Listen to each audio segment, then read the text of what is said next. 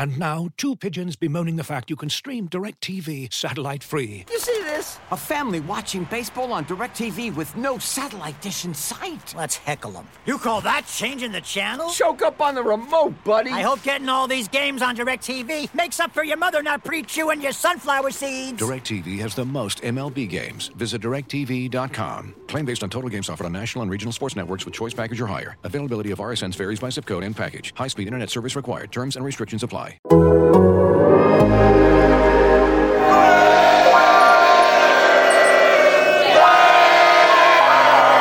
I love the Raiders. Most of all, I love to win. You're now listening to State of the Nation with Jimmy Durkin, Vic Tafur, Ted Nguyen, and Deshaun Reed on the Athletic Podcast Network. What's up, everybody? Welcome back to State of the Nation here on the Athletic Podcast Network. Jimmy Durkin, Vic Tafur, Ted Nguyen, Deshaun Reed, ready to talk about another Raiders road victory. They go on to Cleveland and beat the Browns 16-6. It was not the high-scoring shootout that we all predicted. I don't think we quite properly calculated the weather, especially the wind, and what were they calling it? Grapple? The rain, sleet, kind of sometimes snow. Pretty nasty conditions, but I mean, if you want to be considered a good football team, a playoff contending football team, these are the conditions that you have to go in and find ways to get wins, and they were able to do it on Sunday. Yeah, I thought it was a gritty win. I think they ran the ball well. The defense made enough plays. Obviously, the wind was a huge factor, but they made more plays than the Browns defense did, that's for sure. So I think I know John Gruden's pretty excited about the toughness the team showed. So, yeah, they're back on track. I was pretty surprised by how well they were able to run the ball, given, they still without Richie Incognito. Obviously, Trent Brown was out, and then they lost Sam Young as well. And so they had a lot of mismatched pieces on the offensive line, and the run game hadn't been doing pretty well. And the Browns, I think they had a top 5 run defense coming into this game, and the Raiders had over 200 yards. And even though neither team could really throw the ball, that's how they were able to dominate the game. And so I figured that if they were going to win, that would be a big part of it, but I just didn't see it going that well. I thought this would be the game where Jacobs gets back on track, and he had a pretty good game. The offensive line opened up some big holes for him, and I think the Raiders' run defense I don't think they're elite or anything, but I think they're pretty good with Nick Kwiatkowski in the game, and they did give up a few big runs, but for the most part, the Browns' run offense was pretty inefficient. That was a big factor in stopping them. I like the direction that the defense is going, just with a ton of blitzing. Like, you might give up a big play here and there, but you're going to get some stops too. So I think that's the direction they should keep going, and just credit to the Raiders' offense and defense. They did what they had to. Yeah, it was pretty clear that's what Gruden wanted to see more of after last week. He expressed that frustration about not being able to pressure the quarterback with rushing 4, and they didn't pressure Baker Mayfield today. Only one quarterback hit, no sacks. They did get helped out a little bit by quite a few Browns drops. There were some wide open receivers that just dropped passes. But conditions being what they are, whatever that, you can say all that.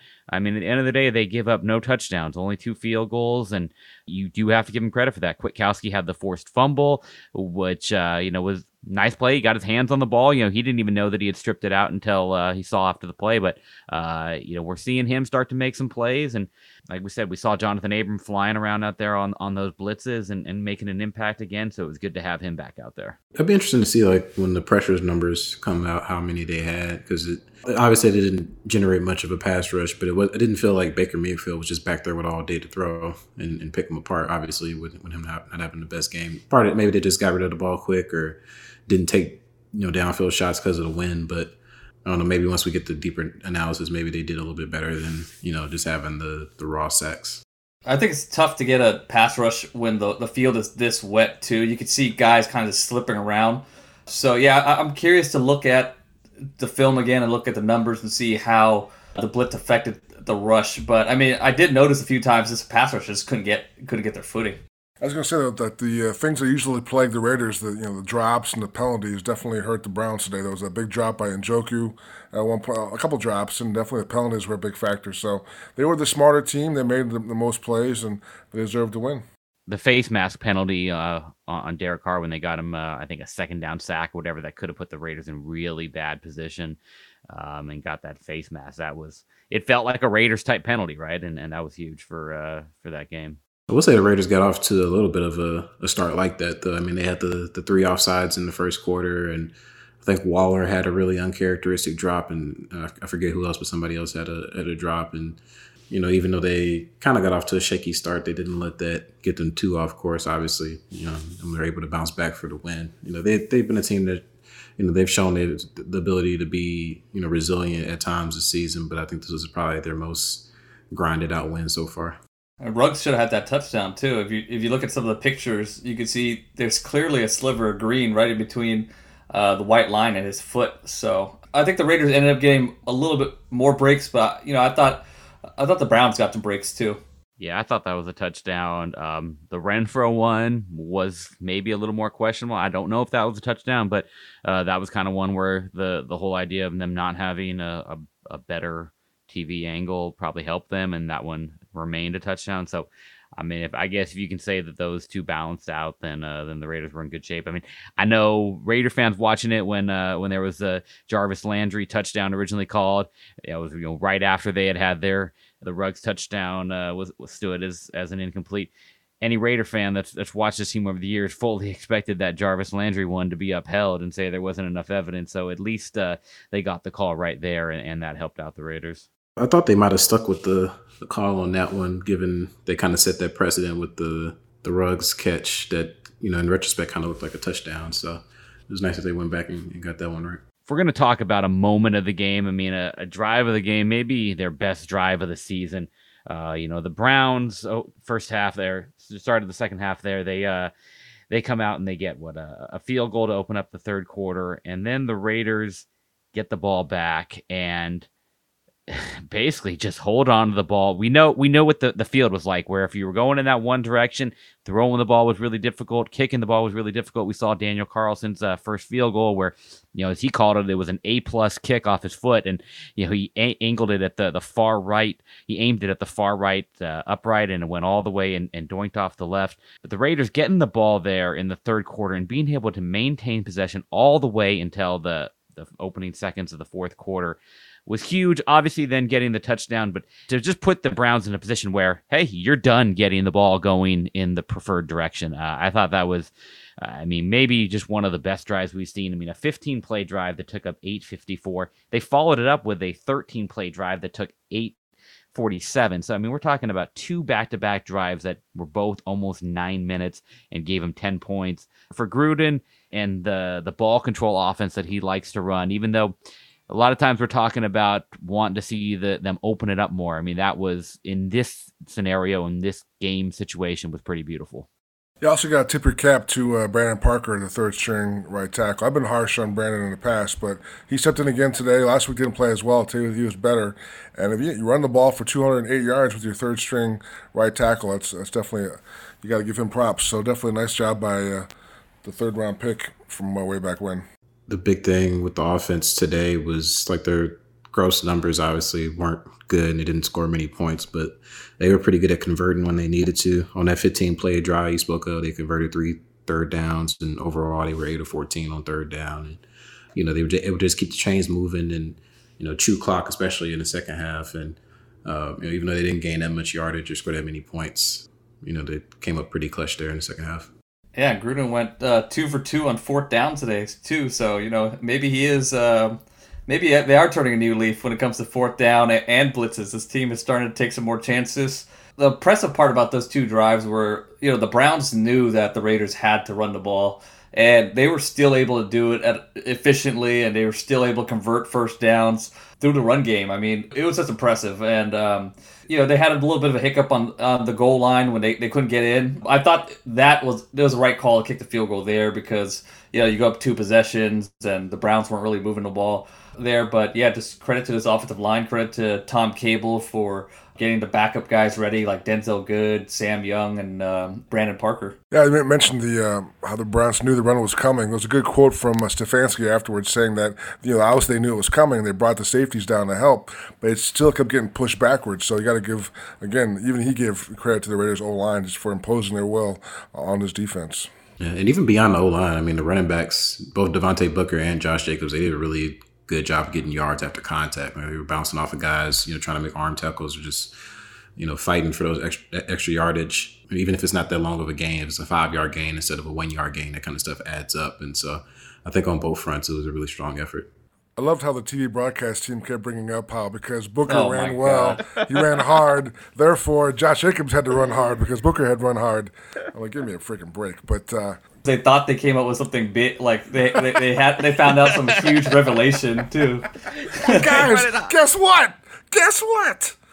Booker ran hard, and then Jacobs ran hard. Oh my God, it's incredible. Yeah, and then the other thing was every time there was a drop, the guy was like, I don't get why guys don't use their hands in a diamond, everybody. It's like, dude, okay, like that's simple. You're not reinventing the wheel here.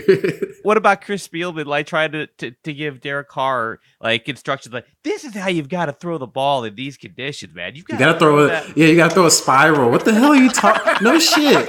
Wow, you have to throw a spiral for it to be It's got to be a tight spiral, man. Not just a spiral. It's got to be tight. And then he was getting on Darren Waller for going out of bounds there with 11 minutes to go in the fourth quarter. That's a mistake, man. You got to keep the clock tick tock. And as he's saying that, I'm watching the clock on the TV screen as it's tick tocking because bro, it's not under 5 minutes. There's these are NFL timing rules. They only stop the clock when you go out of bounds under 5 minutes and under 2 minutes in the first half. So we could go on and on about the broadcast, but Derek Carr contributions in the run game, 6 carries, 41 yards. It's the most yards he's ever rushed for in a victory, 4th most of his career. Showed, ability to scramble for first downs. They let him keep it on a read option. The passing numbers aren't going to look spectacular, but I thought in the conditions, he played well, managed the game well, and obviously helped the team out with his feet. Yeah, I think he outplayed Mayfield in Mayfield's house. Obviously the conditions were bad, but he was the tougher quarterback today, which I think is why the big reason why they won the game. So does Derek now get to go film a commercial post-game in that stadium? He does. Yeah, I think the biggest thing for Derek was just not turning the ball over, not having any interceptions. And even though I think he was sacked twice, but he didn't, give up a fumble. They had an ugly one, I think it was the first quarter where, I forget who, I think it was Garrett that got a hand on the ball and almost knocked it out, and then he almost threw an interception. So that was his one almost disastrous play. But outside of that, he didn't really make many mistakes. Yeah, the last couple weeks, he's used his legs pretty effectively. There are times when he runs and if you look at his 40 time, you would think he could pull away from some defensive linemen, but in a pass, he just didn't do it. But I felt like in the last couple games, he did pull away from some guys and effectively use his legs. So, that's another weapon that he should have in his arsenal. He's a pretty athletic quarterback. So, good to see him kind of weaponizing his legs. We'll be right back after a quick word from our sponsors. Looking for an assist with your credit card, but can't get a hold of anyone? Luckily, with 24/7 U.S.-based live customer service from Discover, everyone has the option to talk to a real person anytime, day or night. Yep, you heard that right. You can talk to a real human in customer service at any time. Sounds like a real game changer if you ask us. Make the right call and get the service you deserve with Discover. Limitations apply. See terms at discover.com/creditcard. And now, 2 pigeons bemoaning the fact you can stream DirecTV satellite-free. You see this? A family watching baseball on DirecTV with no satellite dish in sight. Let's heckle them. You call that changing the channel? Choke up on the remote, buddy. I hope getting all these games on DirecTV makes up for your mother not pre-chewing your sunflower seeds. DirecTV has the most MLB games. Visit DirecTV.com. Claim based on total games offered on national and regional sports networks with choice package or higher. Availability of RSNs varies by zip code and package. High-speed internet service required. Terms and restrictions apply. As you've probably heard by now, we've teamed up with BetMGM this season. We'll be using BetMGM lines to make all of our picks, and we'll have special offers for our listeners each week. If you haven't signed up for BetMGM yet, use bonus code The Athletic, and you'll get a 1-year subscription to The Athletic, plus up to a $1,500 first bet offer on your first wager with BetMGM. Here's how it works. Download the BetMGM app and sign up using bonus code The Athletic. Make your first deposit of at least $10. Place your first bet on any game and claim your voucher for a 1-year subscription to The Athletic. See BetMGM.com for terms. U.S. promotional offers not available in D.C., Mississippi, New York, Nevada, Ontario, or Puerto Rico. Gambling problem? Call 1-800-GAMBLER. Available in the U.S. Call 877-8-HOPE-NY or text HOPE-NY 467-369 in New York. Call 1-800-NEXT-STEP in Arizona. 1-800-327-5050 in Massachusetts. 1-800-BETS-OFF in Iowa. 1-800-270-7117 for confidential help in Michigan. 1-800-981-0023 in Puerto Rico. First bet offer for new customers only in partnership with Kansas Crossing Casino and Hotel. Don't forget, if you haven't signed up for BetMGM yet, use bonus code The Athletic, and you'll get a 1-year subscription to The Athletic, plus up to a $1,500 first bet offer on your first wager. Yeah, I mean, we talked about the ground game, but let's just talk more about Josh Jacobs. I mean, he said when he saw the conditions, he loved it. This is what he kind of grew up playing in, and knew that he was going to get the ball a lot. And Vic, you called it that he was going to have his first 100-yard game, and he certainly delivered. I also called 51-48, but never mind. We'll forget about that. On the ones you get right, man. We don't focus on the wins, not the losses. I didn't know it was going to be that windy, for Christ's sake. But I think he's clearly, to me, one of the top, I want to say 8 running backs in the league. I think he's big time. So I think the O-line problems definitely filtered over the last few weeks. But he's fully healthy, he says, and everyone else says on the team. So I think you got to ride him the rest of the way. 31 carries. He definitely ran the ball hard. Even, I guess he followed Booker's example in that regard. But, I think he's big time. So I think they should give him the ball more, catching the ball like they were early on, but they kind of have gone away from that of late. But I think he's a big-time weapon. The one thing I liked on that, the 15-play drive, that 9-minute drive is, we're thinking going in like, okay, this is a drive where you really are just going to lean on that ground game. And they did to a degree. They started off, but they also did a nice job of just kind of mixing in those short to intermediate passes. They didn't just strictly control the clock by grinding out on the ground. I mean, some nice throws to Renfro, some nice throws to Waller. That was really a nice balanced drive. I mean, I don't know what the run pass split on the 15 plays was, but I think there was probably at least 5 or 6 pass plays worked in there. They had some moments where they were kind of predictable. Like I think Booker had a stretch where he had 2 nice runs, and then he tried to run it a third time in a run. He got stuffed. So but I think for the most part they did a good job of mixing it up and keeping them on the edge a little bit. Obviously they were pretty limited in the passing game. Even though they had some moments where guys were open, like Ruggs was open downfield in the first quarter, and Carr couldn't connect with them. I still think they managed to switch things up enough to avoid the Browns dialing in and figuring out what they were doing. So I think it was a very well called game by Gruden, under less than ideal circumstances. I was going to say they even threw the ball to Foster Moreau, which they haven't done enough of lately. He's lost some playing time to Jason Witten, but Carr missed him. He was open on one play. But Moreau was a big part of the offense last year. I think they could definitely get him worked back in. It'd be good for him. And I like that they got the ball to Ruggs on some shorter passes, especially once you saw the effect of the wind, whether it was or even giving them the ball on the handoff. It didn't work, but they tried one jet sweep with him. So it seems like they were starting to incorporate him in other facets of the offense as well. I think with that one long pass that they missed, I think Carr was expecting Ruggs to kind of run at a higher angle, and then he kind of flattened his route out. So it's just, I think a similar thing happened against New Orleans too. So those two are definitely still trying to figure out, their chemistry together. I thought the touchdown pass was a really nice example of how, those two connecting and being on the same page. Unfortunately, it was called incomplete, but they're still working out some kinks together. We talked about Carr running the ball. I just want to put some numbers behind it. He has 21 carries on the season and 9 first downs, and 21 carries includes kneel down. So I don't know how many of those there have been, but basically probably about half the time that he's run the ball, he's picked up a first down. The official percentage is 43%. On his career, he's below 25%. So really is running the ball a lot more effectively and efficiently. The 9 first downs on the ground for him is the second most in a single season in his career. He had 10 as a rookie. So he's already exceeded how many touchdowns he's run for every other season other than his rookie year, and we're 7 games in. So really does speak to how well he's just improved in that area. Those Gruden drills are working. Gruden chasing him around with pool noodles and that kind of stuff. Obviously, one of the storylines out of this game was Trent Brown, and it was a little bit of a mystery before the game when the the Raiders announced that Trent Brown was inactive, a surprise inactive. The word on Friday had been they want to see what his wind was like and see if they could get him in there. And they did wake up this morning expecting him to play. For the game, we were told it was an illness, and that was all we were told, even from Gruden after the game. Kind of started finding out a little bit more when Derek Carr mentioned that he had been wheeled out of the locker room and that the situation was a little bit more serious than indicated. Yeah, it was weird when the Raiders made that statement before the game that he was sick. Obviously, it was inactive, and therefore he stopped playing, which usually is all information you'll get before a game. But they made a statement saying that he was sick, but not showing COVID symptoms, which I texted Deshaun right away. Like that's kind of fishy. That doesn't seem. I don't know why they would say that. So definitely, I think it raised some eyebrows. And it turns out he had a bad IV and went to the hospital. So I just think people who jump to conclusions for the game got to be careful, because I know he has a history this year of not playing for various reasons. But definitely in this case, it wasn't at all anything he could have done to help it.